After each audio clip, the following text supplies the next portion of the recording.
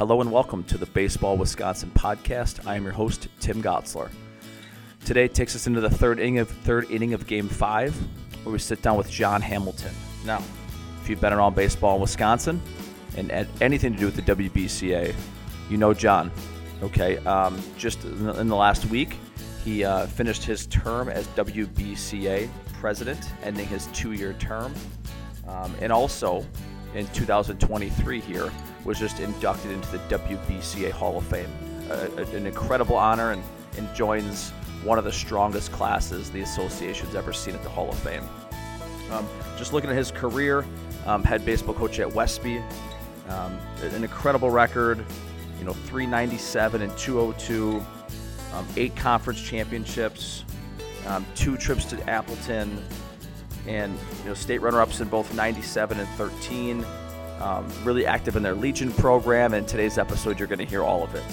His path, he gives a very unique perspective, based on size of school, location of the state, and just his time in the association and all the changes that have happened, again, during his time on the executive board and just being the president as well. And just could not be happier to have him on live from his classroom, just like me, which I love, a bunch of teachers getting together on Zoom here. But anyways, and then, culminated in the WBCA clinic, which we had last weekend in Madison. Great turnout, great speakers, even better brotherhood to see a lot of you guys. And I appreciate some of you who came up to me and said, hey, I listen and thanks for the great work. And, it's really helpful because I love doing the episodes. Going to continue to do it for a long time. And it's only possible because you guys listen and you guys care. And really do appreciate that. So anyways, without further ado, head baseball coach at Westby High School and 2023 WBCA Hall of Famer, John Hamilton. Hey, Coach, how you doing today? Great. Thanks for having me. Absolutely. Thanks for coming on. Well, hey, just have the listeners get to know you a little bit. Where'd you grow up? Where you're from? Kind of walk us through your playing career a little bit. Yeah, I grew up in a small town of Lafarge, a town of about 700 people, where it's kind of the southwest side of Wisconsin. I'm about 35 miles from La Crosse, 10 miles from Viroqua, if that helps you geographically. But yeah, I went elementary school all the way up through high school in Lafarge. From there, I went on to college at UW La Crosse from 89 to 94, and from there I actually student taught in Westby, which is where I'm currently at, and student taught for what was my high school basketball coach in Lafarge. Actually, after I graduated high school, he had moved to Westby, which was his hometown, and was doing some coaching and teaching, and he worked it out so that I could do my student teaching experience in his classroom in 5th grade, and I got hired that summer. And as they say, I guess the rest is history. I've been here this will be year 30 in Westby in the middle school. As far as a player, I guess I was just kind of your typical small town 3-sport athlete. Played baseball and basketball and football. And after high school, I went on to UWL, and I was fortunate enough to make the team. And played 4 years at La Crosse. I pitched a little bit. From there I got into my coaching. I started my job here in Westby in 94. Served as an assistant varsity coach for my first 3 years here. I came on with Roger Matheson, was the head coach at the time. And he asked me to be an assistant, and I did that. And then in 97, which was my first year as the head coach, we actually just flipped positions, and I took over the head coach and he became the assistant, which kind of unique experience. And the reason is, Roger's not an on staff. He's a community member and a great baseball guy who learned and brought a lot of Ken Trott stuff in. But just the logistics of the head coaching part and the benefits of being in the school and on staff and being able to do some of the administrative things. It was kind of a seamless transition. And so we coached together for 20 plus years as he stayed on as my assistant. But yeah, so I took over as head coach in '97, and this will be year 27 for me in the spring.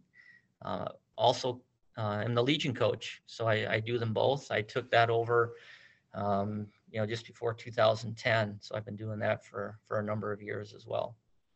But yeah, that kind of, I guess, takes through my, growing up in Lafarge and La Crosse to Westby, and it's all in about a 50-mile radius. I love that. Well, before I do want to obviously spend most of the time on your coaching career, but I do want to dig back into you as a player. You mentioned that you pitched, UWL. I asked this question to a lot of guests, but do you think you as a player has translated to your style as a coach? And maybe if you kind of give us a scouting report on who you were as a player, what type of pitcher were you? Or if you can think about a contemporary pitcher, how would you compare yourself just in maybe stuff or mentality or approach? Sure. I definitely think my experiences as a player and my approach play into my coaching. One, I'll be the first to admit I was a very average, mediocre college baseball player. I think, an above average small high school player, and I had success in Lafarge. But at the college level, I was very, very average. Not a star by any stretch of the imagination. And it was one of those. I had a fastball of about probably 83 miles an hour, and I had to be crafty and I had to learn how to pitch. And I guess one you always look to kind of a similar style of like a Greg Maddux type of just having to find ways to get outs and mix pitches and stuff. And I think the fact that I had to work hard for everything I got definitely has helped me in my coaching perspective. Because I realize how hard it is to be good. I mean, I realize how hard it is to be mediocre, because that's kind of what I was. And I guess to know that and for it to not come easy, it helps me maybe relate to some of the high school kids, because, the truth is we don't, the D1 college players and the professional guys are few and far between, and don't get me wrong, Wisconsin isn't a great place, man. We got some great talent, but those are still special qualities, and it's hard to come in with that skill set already in place. So I just think it's helped me understand the challenges, and I think it's helped make me a better communicator with some of my players, getting them to understand things and getting them to understand what it's going to take, because I had to work that hard. I wasn't the guy that could just pick up the ball and throw it 93 miles an hour. It's finding ways to be creative and work hard to find success. Well, that obviously got you, onto the diamond as a coach. But you also mentioned that, you got an education right away, and we got two guys recording from their classrooms right now. So I love the resourcefulness and using what we have. But maybe answer this question for me. How does your role as a teacher impact you as a coach? Because, we're in this time where less and less coaches are in schools, less and less educators, but there's still a group of us that are in the schools in a large district, small district. So how does your role as a teacher impact you as a head varsity coach?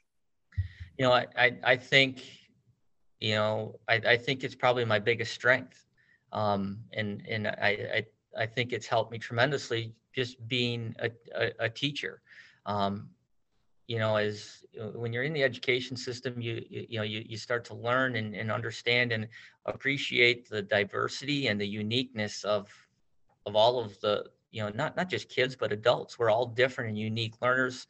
And I think experiencing that in the classroom has allowed me to become a better coach and realize, this isn't a cookie cutter type of thing.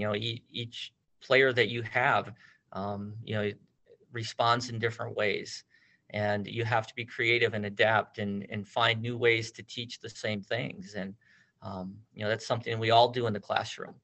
You have a classroom of 23 kids, and each of them have unique learning styles, and that's no different than what you experience on a baseball field or football field or wherever. It's finding ways to communicate and to be able to fill your toolbox. And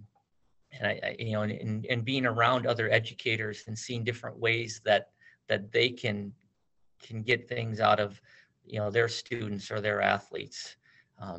So I undoubtedly, definitely one of the things I think that has allowed me to keep doing this for so long, and to have what I think run a successful program is I think I'm able to connect with kids and communicate, which is so important. And as a teacher, I definitely apply a lot of the things that I do and have learned in the classroom on the baseball field. Well, you mentioned that, coaching high school for this long at Westby, taking over the Legion program in 2010. Maybe give us a little bit more of a flyover view of what is the baseball situation in Westby? Like how many kids come out for tryouts? Do you carry two teams? Is there summer options instead on top of Legion? What does youth baseball look like? Kind of give us that flyover view of baseball in Westby. Sure. Westby's definitely I think your classic traditional small town baseball atmosphere. We as far as our spring high school season, we're a school of, I think we're 308, I think is our enrollment this year. So we've went down from where I began. When I first came to Westby, we were about 400. And we've slowly dipped a little bit, I think, which is kind of a pattern that we all see some declining enrollment. But, for the longest time, when I was first starting out, when we were in the late 90s and 2000s, we were getting, 40 to 50 kids out, which is really good for our, enrollment size. And, we ran 3 teams and we had 3 full teams. When you're looking at 40 plus guys, that's 3 full squads for sure. But as the enrollment has dropped, participation has dropped a little bit. And I would say right now we're kind of at a point where we're probably the lowest. I'm expecting somewhere between 26 to 30 guys coming out this year. And with that, we've kind of scaled back to 2 full teams. Depending on our numbers, if that number bumps up over 30 much, we might look at going to 3 or even kind of a hybrid schedule of playing some JV games and then maybe finding some extra games for like a C team, just to make sure our kids are getting an opportunity to play. So like I said, we're kind of that upper 20s to 30s.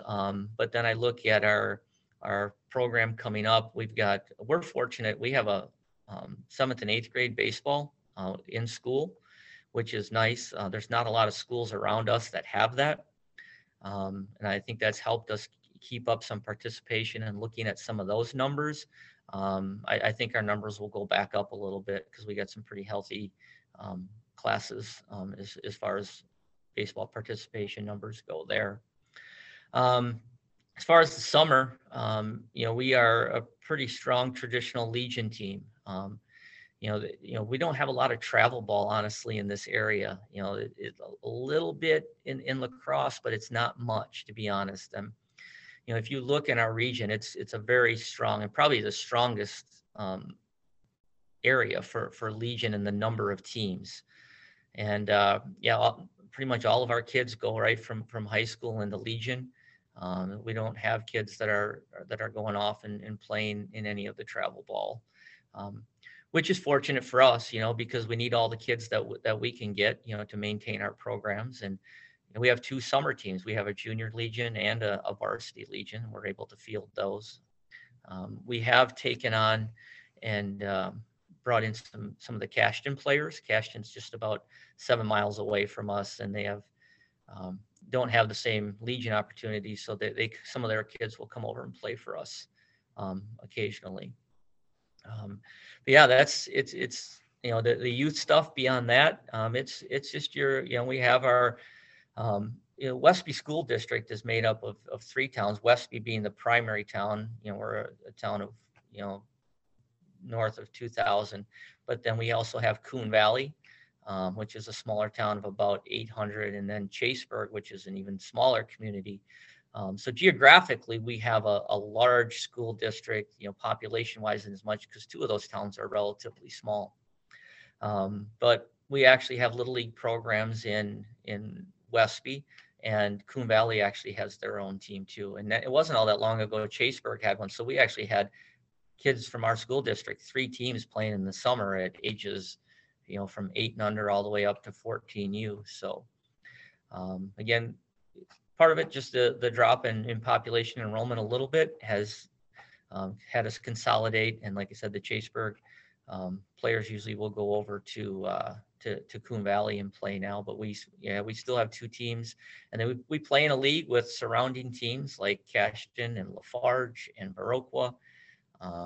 And one thing that has kind of picked up a little bit more recently is, that's obviously a local league that we have for those younger kids, but now we've had some parents take on and start traveling a little bit, kind of doing a tournament team in a sense. A lot of the same kids. It's not necessarily a lot of tryouts and stuff just because the numbers aren't real huge, but and they started going to some local tournaments and kind of getting outside of our area.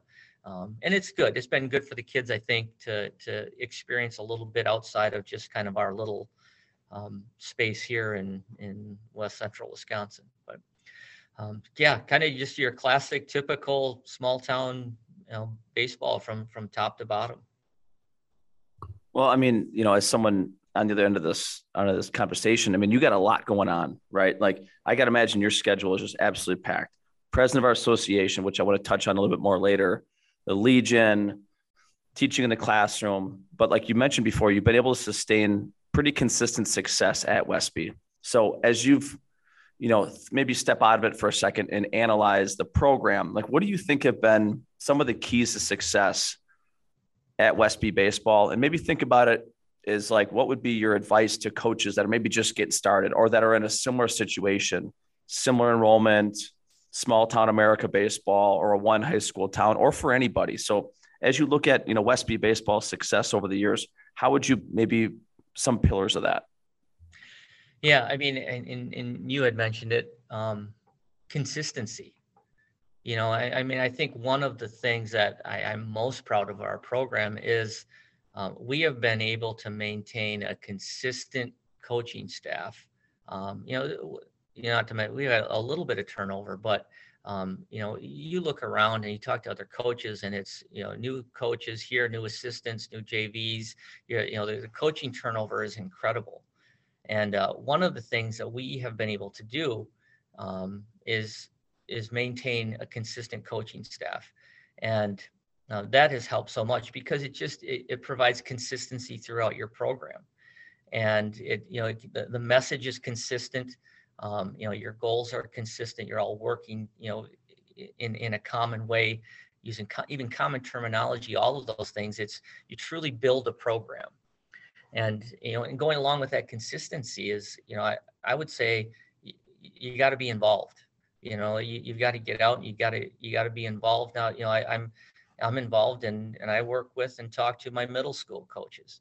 On 2 different occasions, I've stepped in and been the summer baseball coordinator, and actually hired and worked with those coaches when the city of Westby has needed it. But even if I'm not the director, I'm still involved in it, and I'm talking to those coaches. And I think, even though they're not, typically associated with school, they're the kids that are part of our program. And I think you have to look at it as a true program, not just, hey, I'm the coach of the varsity baseball team. Because we all know if you want to have success, that's got to start at a young age. And I think just a nice, strong, consistent message from top to bottom is so important. And I've had great, wonderful assistants. Any coach trying to build a program, I mean, surround yourself with good people that have the same values and same commitment that you will. And you can build great programs, whether you're a town of 300 or a town of 50,000. Appreciate you sharing that. I mean, so I'm going to ask you a little bit, take some humility out the door a little bit. I want to ask you, so you're someone who studies leadership. You study what successful people do, successful educators, successful coaches. You're just down in Nashville at the ABCA, obviously as part of our state association. You seem like that guy that's a constant learner. Well, like, how would you identify your strengths as a leader? Because all this stuff doesn't happen on accident. I know it takes a village. It takes everybody, putting all hands on deck. But at the end of the day, like, what would you diagnose and identify as some of your strengths as a leader? One goes back to our teaching conversation. I mean, I feel like I'm a teacher of the game. I've been fortunate enough to be able to communicate with players and get them to respond. And I don't know what it is necessarily, but it's things that other coaches that my assistants have come to me with, and even players have said and commented on how they appreciated my ability to communicate with them and to motivate them. All the time I get guys are like, "Oh, do you remember the speech you gave us before this game and this game?" Sometimes you give those speeches and it's off the cuff, and it comes from the heart. And a lot of times as soon as I got done saying it, I couldn't even tell you some of the stuff I said, but they're true, genuine feelings. And I think that's definitely one of my strengths, is my ability to communicate with kids. Like I said, I've worked so hard to fill that toolbox to be able to reach those kids in different, unique and effective ways, and being able to motivate kids, because that's such a key. Is you're dealing with 16, 17, 18-year-old kids who've got a lot going on in their life. There are a lot of distractions, and there's days where you can tell it's been a rough day, and whether it's things going on at home or things with in the classroom and whatever, and it's tough for them to be there, and then you got to find ways to reach those kids and let them know they're in a safe place, and to get some motivation. And I think that's really it. The other thing is, I think one thing that's helped me and is one of my strengths is I'm a pretty patient person. As you work with young student athletes, they're gonna make mistakes, and you got to be patient, and you got to see them through. And those are definitely things that I think are my strengths, is just being able to teach, using my time in the classroom and what I've learned as an educator, and I guess just being able to find ways to push buttons with kids to get them to believe in themselves, because I think that is so important. You said being a learner of the game, and it is so important. I mean, anybody that knows me, I'm about as quiet of a person as you're going to find. I'm not a big social guy. I know some people might perceive me as being not social. Well, I'm a listener. I'm always listening. I'm always involved. And I'm not going to be the loudest guy in the room, but it doesn't mean I'm not there and not paying attention. And I think those qualities have helped me. I think they've helped me in my position in the WBCA, because you got to listen. We have a membership of 700 people, and we have a lot of issues and a lot of things going on. And I think being a good listener, I think being able to communicate in different ways, on different levels, and just being able to find ways to motivate kids, and provide a good, positive experience for them. I love the analogy. You've used it a couple of times about building your toolbox. And there's coaches out there that they have a Hall of Fame career like you have. They've had all the success, and they think they got it figured out. And not that you're unsure of what you're doing. I'm sure there's things that you teach, things that you believe in that are just unwavering. But it seems to me like that lifelong learning hat is constantly on. Again, you're listening, you're observing, you're taking in information. How do you get your fix? Like, where do you go for professional development on the baseball side? Is it relationships? Is it clinics? Are you a reader? Are you a listener? How do you, fill that void? Yes, all the things you just said. And that's what I think is so important.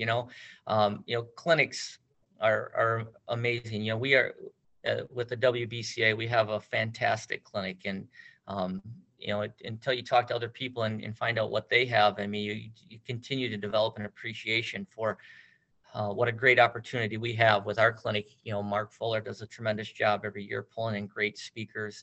And it's such a valuable resource that we have, and it's one that I take advantage of, and look forward to talking to, not only the speakers, but also the opportunity at our clinic to connect with coaches.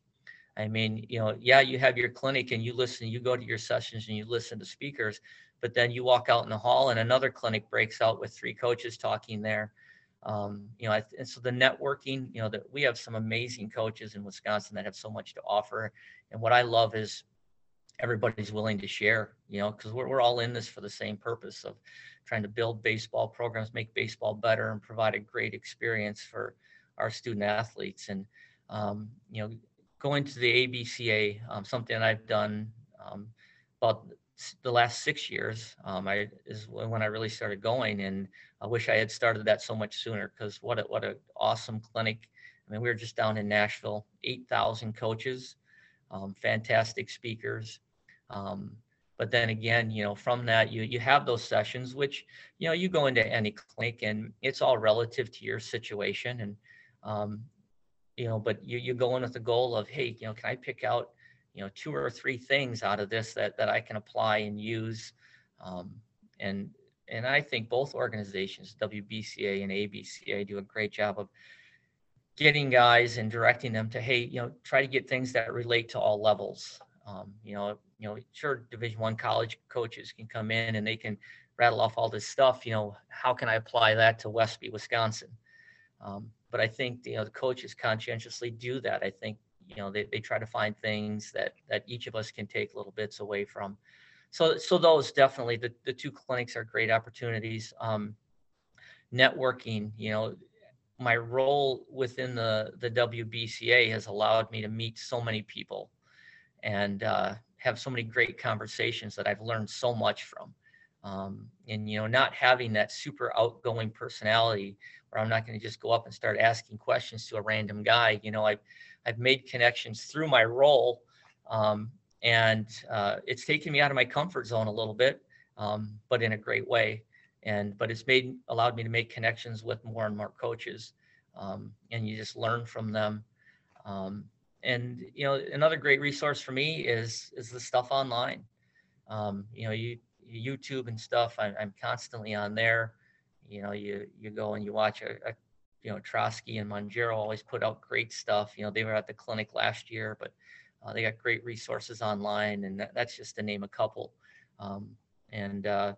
Yeah, you have so many things there, and you take advantage of all of them. And really, I do. And like I said, I told you, I'm not a big talker. I'm more of a listener, and but I do. I love to listen. I love to sneak in on conversations where people are talking stuff. And I referred to it earlier. We were just down in Nashville at the ABCA, and we always have a Wisconsin social. And we just find a place where we invite all the Wisconsin coaches who are attending the national clinic, and we get together usually the Saturday night of the clinic, and we did that down in Nashville. And all of a sudden I've got John Bodenlich from Whitewater and Ryan McGinnis getting into a conversation, and all of a sudden you've got 10 coaches listening to 2 of the greatest coaches in our state.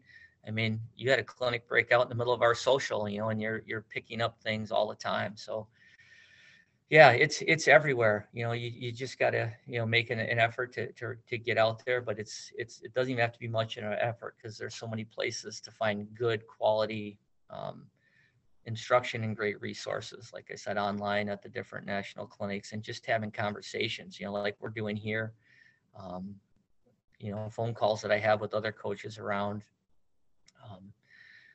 You take advantage of everything. I talk about, local coaches and networking. Like I've mentioned a couple times, Ryan McGinnis, who I think is a fantastic job at Kimberly. And I mean, this has probably been, I don't know, 5-6 years ago. I can't remember exactly, but I'm like, hey, I got spring break. Are you running practice over spring break? And he's like, come on up. He let me come up to his practice. I sat and watched the whole day of practice. And that's what I love. I mean, we got great people around us who are willing to share, and we're kind of all in this together. And I love that kind of family feeling for sure. Appreciate that. Well, I mean, this year's 2023 WBCA clinic is a pretty special one for you. So you go into the Hall of Fame. First of all, congratulations, John. That's unbelievable. So I'm excited to hear your Hall of Fame weekend, your Hall of Fame speech on Saturday, but also it's your last clinic as a WBCA president, and all the hours and the years that you put into that organization. And I know that you will moving forward. So maybe I'll start here. Like, what does the WBCA Hall of Fame mean to you when you sit back and think about taking that call, having those conversations, reflecting on, your still active career, but what does the Hall of Fame mean to you? I mean, it is undoubtedly the most humbling experience I've had.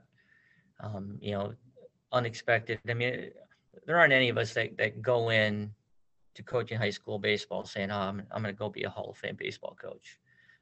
We go in it to make a difference in the lives of student athletes and to share our passion for the game. To be recognized by your peers, to me truly is the greatest reward. To have the caliber of people that we have that make the decisions and look at, who deserves there. And for a group of guys that I know that Hall of Fame committee, I mean, there's some of the greatest coaches come through our state, and for them to look and to recognize and feel that you belong and that you've done a body of work that is deserving of that it's so humbling and so grateful. I found out the two coaches that nominated me were Joe Vitsinda and Pete Swanson. I mean, wow. I mean, you talk, Joe Vitsinda's got, I don't know if he had 700 wins yet. I mean, he's incredible. Pete Swanson, I actually played Legion baseball for Pete one summer. And now he's one of my best friends. He lives 6 miles down the road and, coaches a team that we compete with and have a healthy rivalry with. But for guys like that to recognize and feel like you deserve this type of honor it's beyond words, to be honest with you. And I talked to my brother when I shared with him that I was going to be inducted into the Hall of Fame, and we just talked about, how do you get here? I think as a coach, the one thing I realized through this whole process that I really haven't done much of, but wish I had and probably will here forward, is reflect. I haven't really sat back and reflected on what we've done here and what we've been able to build and what we've been able to accomplish. Because, we're always on to, what's next. You're getting ready for the next practice. You're getting ready for the next game. You're getting ready for the next season. And you just almost don't have time to reflect on and appreciate kind of the journey. And that's one thing that this whole experience has allowed me to do. I've connected with and talked with some people that, from my past that have reached out to me, and then the conversations that come up. And it's been so super special. And to have these people, other people reach out and the congratulations and stuff, and just to reconnect with people I haven't talked to in 20 years. I mean, we go to I know at the banquet, my wife just told me the other day that it's like, oh, I got an email from a couple people want tickets to come to the banquet, are Roger and Becky Hooker. And I just about fell off my chair. I mean, my high school baseball coach who I haven't talked to. I mean, Lafarge isn't far from me. It's 20 minutes, and I've seen him and talked to him a little bit, but it's just so special. You said from the colleagues that you coach with to being able to reflect on and appreciate some of the things you have done. That's probably been some of the greatest parts of going through this experience over the last couple months. Wow. Okay. So I'm going to stay there for a little bit.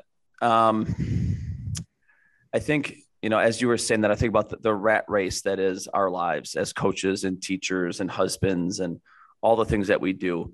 So now you've had a chance to reflect on it a lot.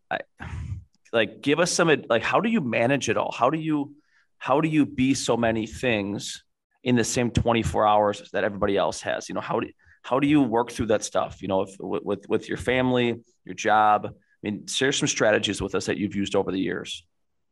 Yeah, I mean, I'm not going to say they're great strategies because it's a work in progress for sure. I mean, obviously none of this is possible without having tremendous support at home.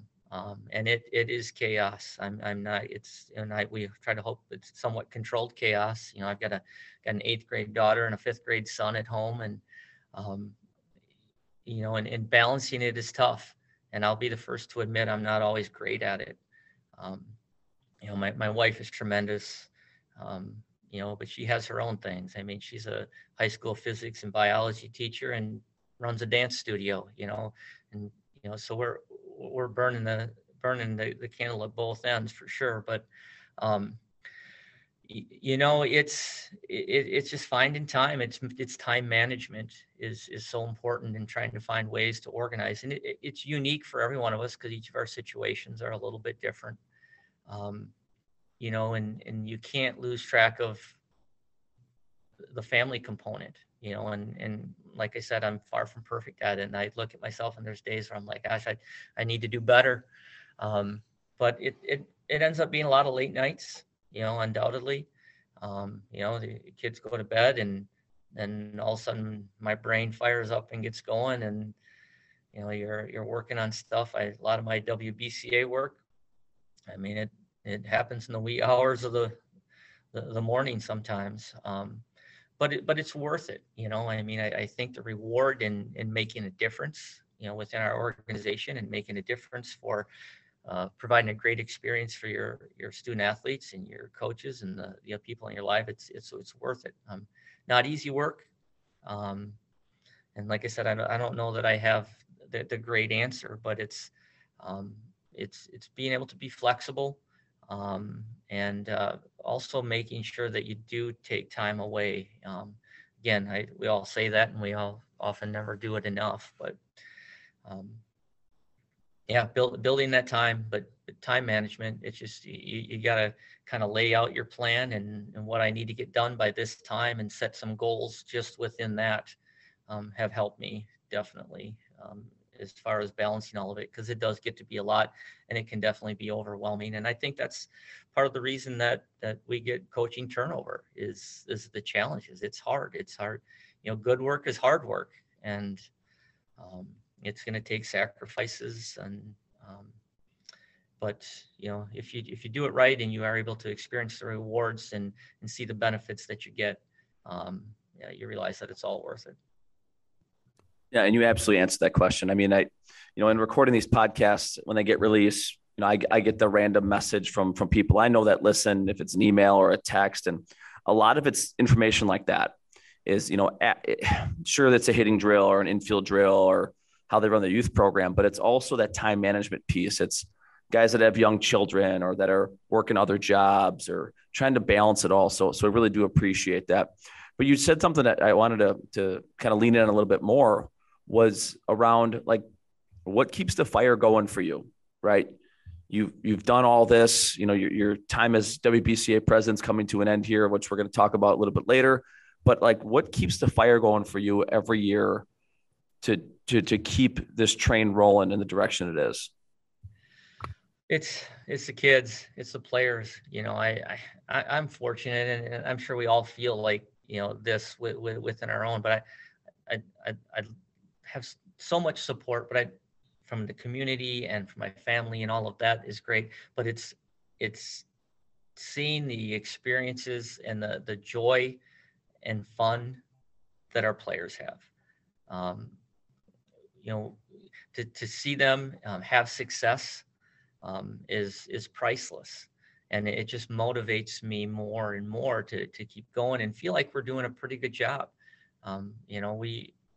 We take pride in kind of the way we do it, but the fact that we have kids coming out and our numbers are solid for a school our size. And, and historically we've been that, and the feedback that you get from former players is also very motivating. To hear guys that are, starting their families and stuff now, and you have conversations and they talk about how much they appreciate it and love their time. Obviously that's a motivating factor for sure. But to be able to have kids come in and to work hard and respond for you and to experience success and to see the joy and satisfaction that it brings them. I mean, that's really what it's all about. It's because that's why we do it. I mean, we do it for the kids. We do it for our student athletes. And as long as I feel like I can connect with them and that I can make a difference, I hope to keep rolling here for a while. It's all about the kids for sure. You've mentioned so many times that the relationships and how important that is. And,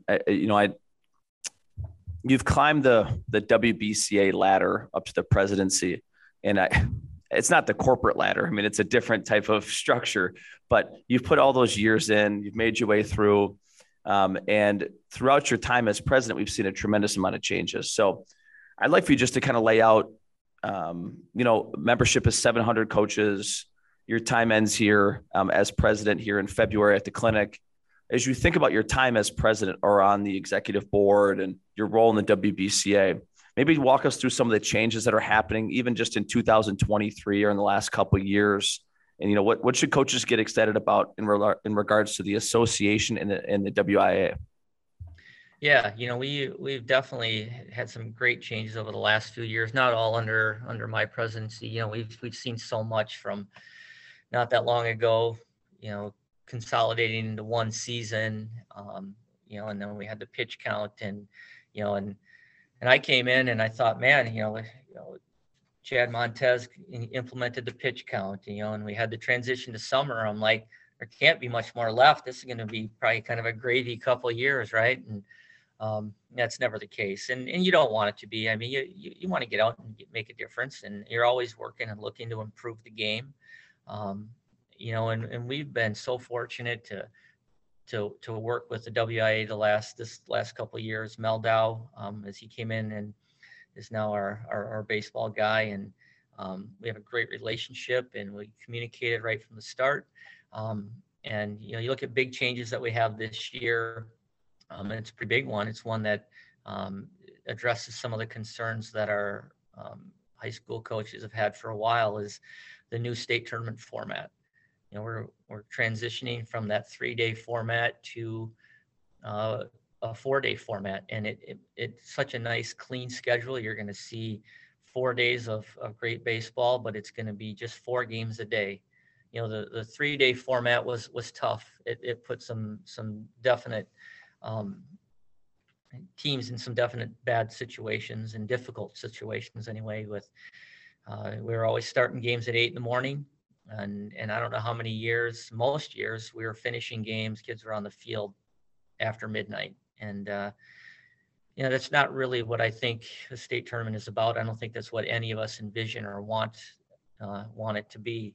And so we've talked about and tried to find ways of how can we improve this and make that experience better for those teams, because it's the pinnacle. I mean, it's so hard to get there, and it's such a great thing to accomplish, and for a high school kid to experience. You want to provide the best experience possible. And I think our new format of 4 games in a day over 4 days helps us with that. I mean, I think we're going to be starting at 10 a.m. and last game's at 6, and it's just a nice clean format. It allows us a little cushion if we do get some weather related issues, that we can push things back, or even if we have to move the game back a day or so.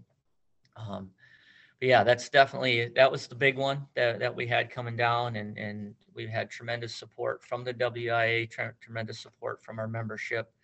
So that's definitely one that we're proud of, that we think has made a big difference and improved our game and improved that experience. Other smaller changes.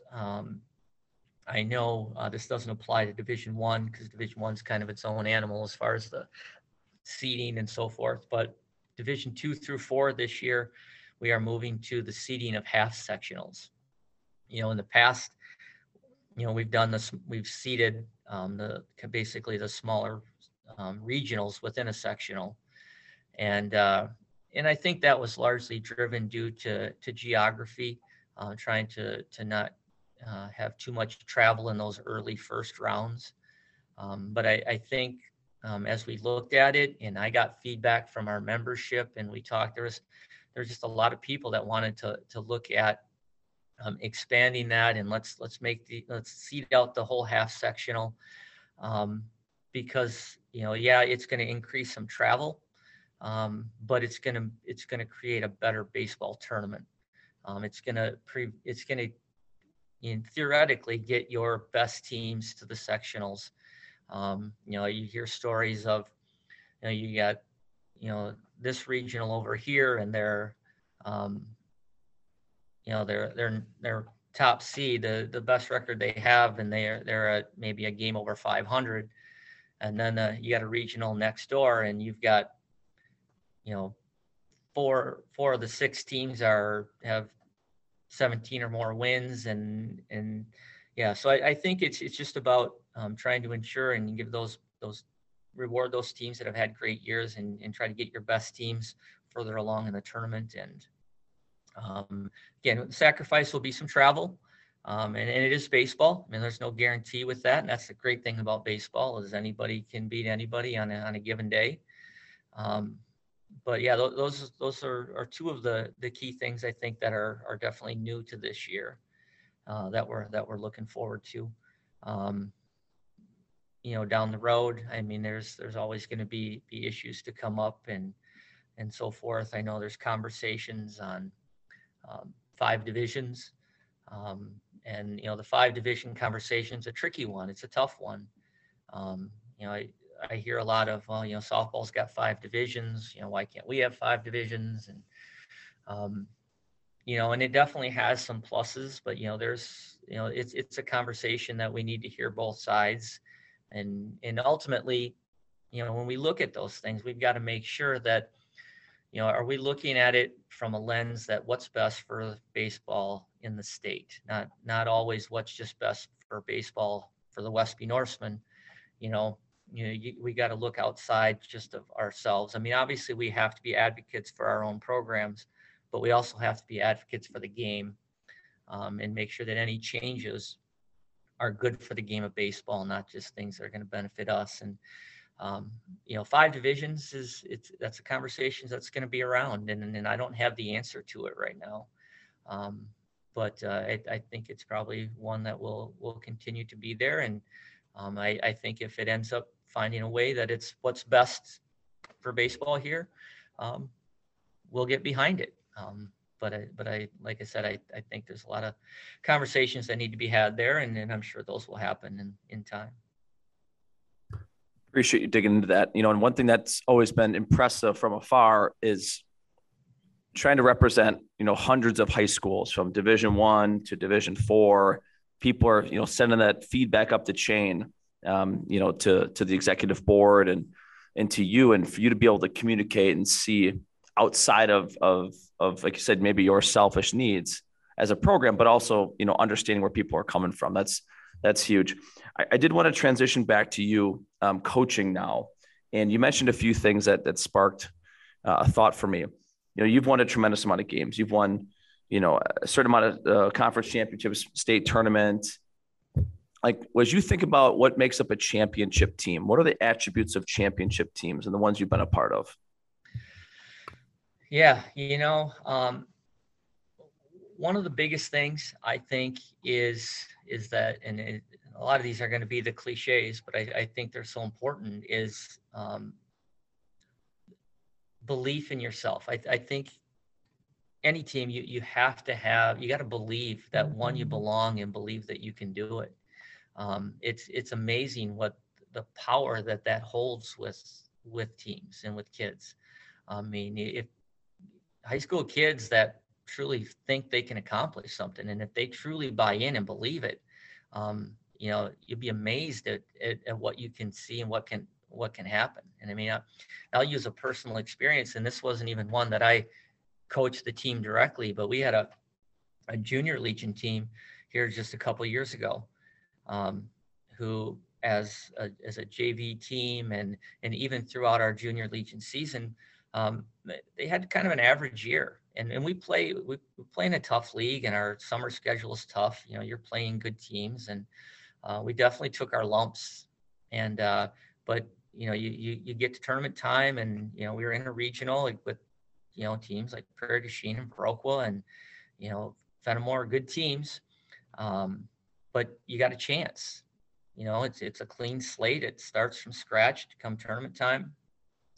And we looked at our regional, and I'll be honest, I don't know that we had even beaten any of the teams at all in our regional throughout spring or summer. So we got the kids together, and we just kind of laid it out, and we pumped them up, and just we kind of took on the approach of, hey, why not us? They had definitely shown some improvement and things like that, but we kind of did played the underdog role, and let's go in and shock the world. And, we really played into it just to try to build up their confidence, and hoping that, hey, maybe they can go in and make something happen, because they had shown some signs of getting better. And, and all of a sudden you could just see a couple practices leading up that they're a little bit of swagger in their, in their play and in their approach, and you could see their confidence boost. And not even kidding, they went through and they won the regional and made the state tournament, and it was incredible. And it was, their skills had developed from the time they started in the spring, and they had gotten better. But what was the difference maker is they went in and they thought they could do it. Once they went in and won that first game, it was like, you could just see it, like, these guys are going to do it. And what a great feeling, But anyway, it's just my example of just the power of positive thinking. I think as a champion, you got to persevere. You got to have a lot of perseverance. Baseball is such a hard game. A game built on failure, right? I mean, your greatest hitters fail 7 out of 10 times, right? We've all heard that one. And but you're going to have adversity, not even just through the season, but through the game. And you're always, to be a champion, you're going to have to beat some other good teams on the way, and you're going to have to be able to battle through that those challenges that you face. And to be able to persevere through that, obviously, is so critical. And I think, again, in using the same cliches, you got to be disciplined. You got to work hard. Hard work is going to build your skills and improve your skills. But a lot of people say, and there's truth in it. To win a championship, you got to be good, but you also got to be lucky. And people say, we couldn't catch a break there. Things didn't fall our way. We couldn't catch a break. And I'm just a believer. And, I don't know if you get a break or do you make a break. You don't wait for that luck to come to you. You create the opportunity to take advantage of an opportunity. And I believe it. I think you make your breaks. If you sit and wait for them, they're never going to come. And I think that's the luck factor that we talk about, because you do, they say, oh, the ball didn't bounce our way today. Well, what did you do to help with that and help make that happen? And to me, being positive, persevering through and taking on the challenges and battling through the adversity, and just a lot of hard work and discipline. Well, I appreciate that. And just like that, an hour went by. So I will, I'll ask you one more question. This is where I turn off the mic and just let you kind of end this thing. So take whatever time you want, but it's that $1 million question, right? The Brian Kane $1 million question. Like, what do you know now that you wish you knew when you started coaching? Some of those lessons along the way. Yeah. One of the biggest things that I've learned over time is the importance of the mental component.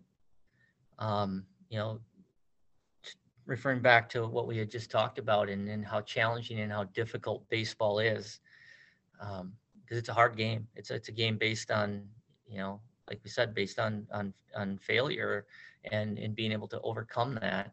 And it's trying. It's hard. It's hard for professional athletes. And we're dealing with high school athletes with so much on their plate. And I think early on in my career, I definitely did not give enough attention to that and to play that part and to understand the mental component to it and the challenges that go with it, and to help kids and help them. We talked about me filling my toolbox. You help them fill their toolbox with strategies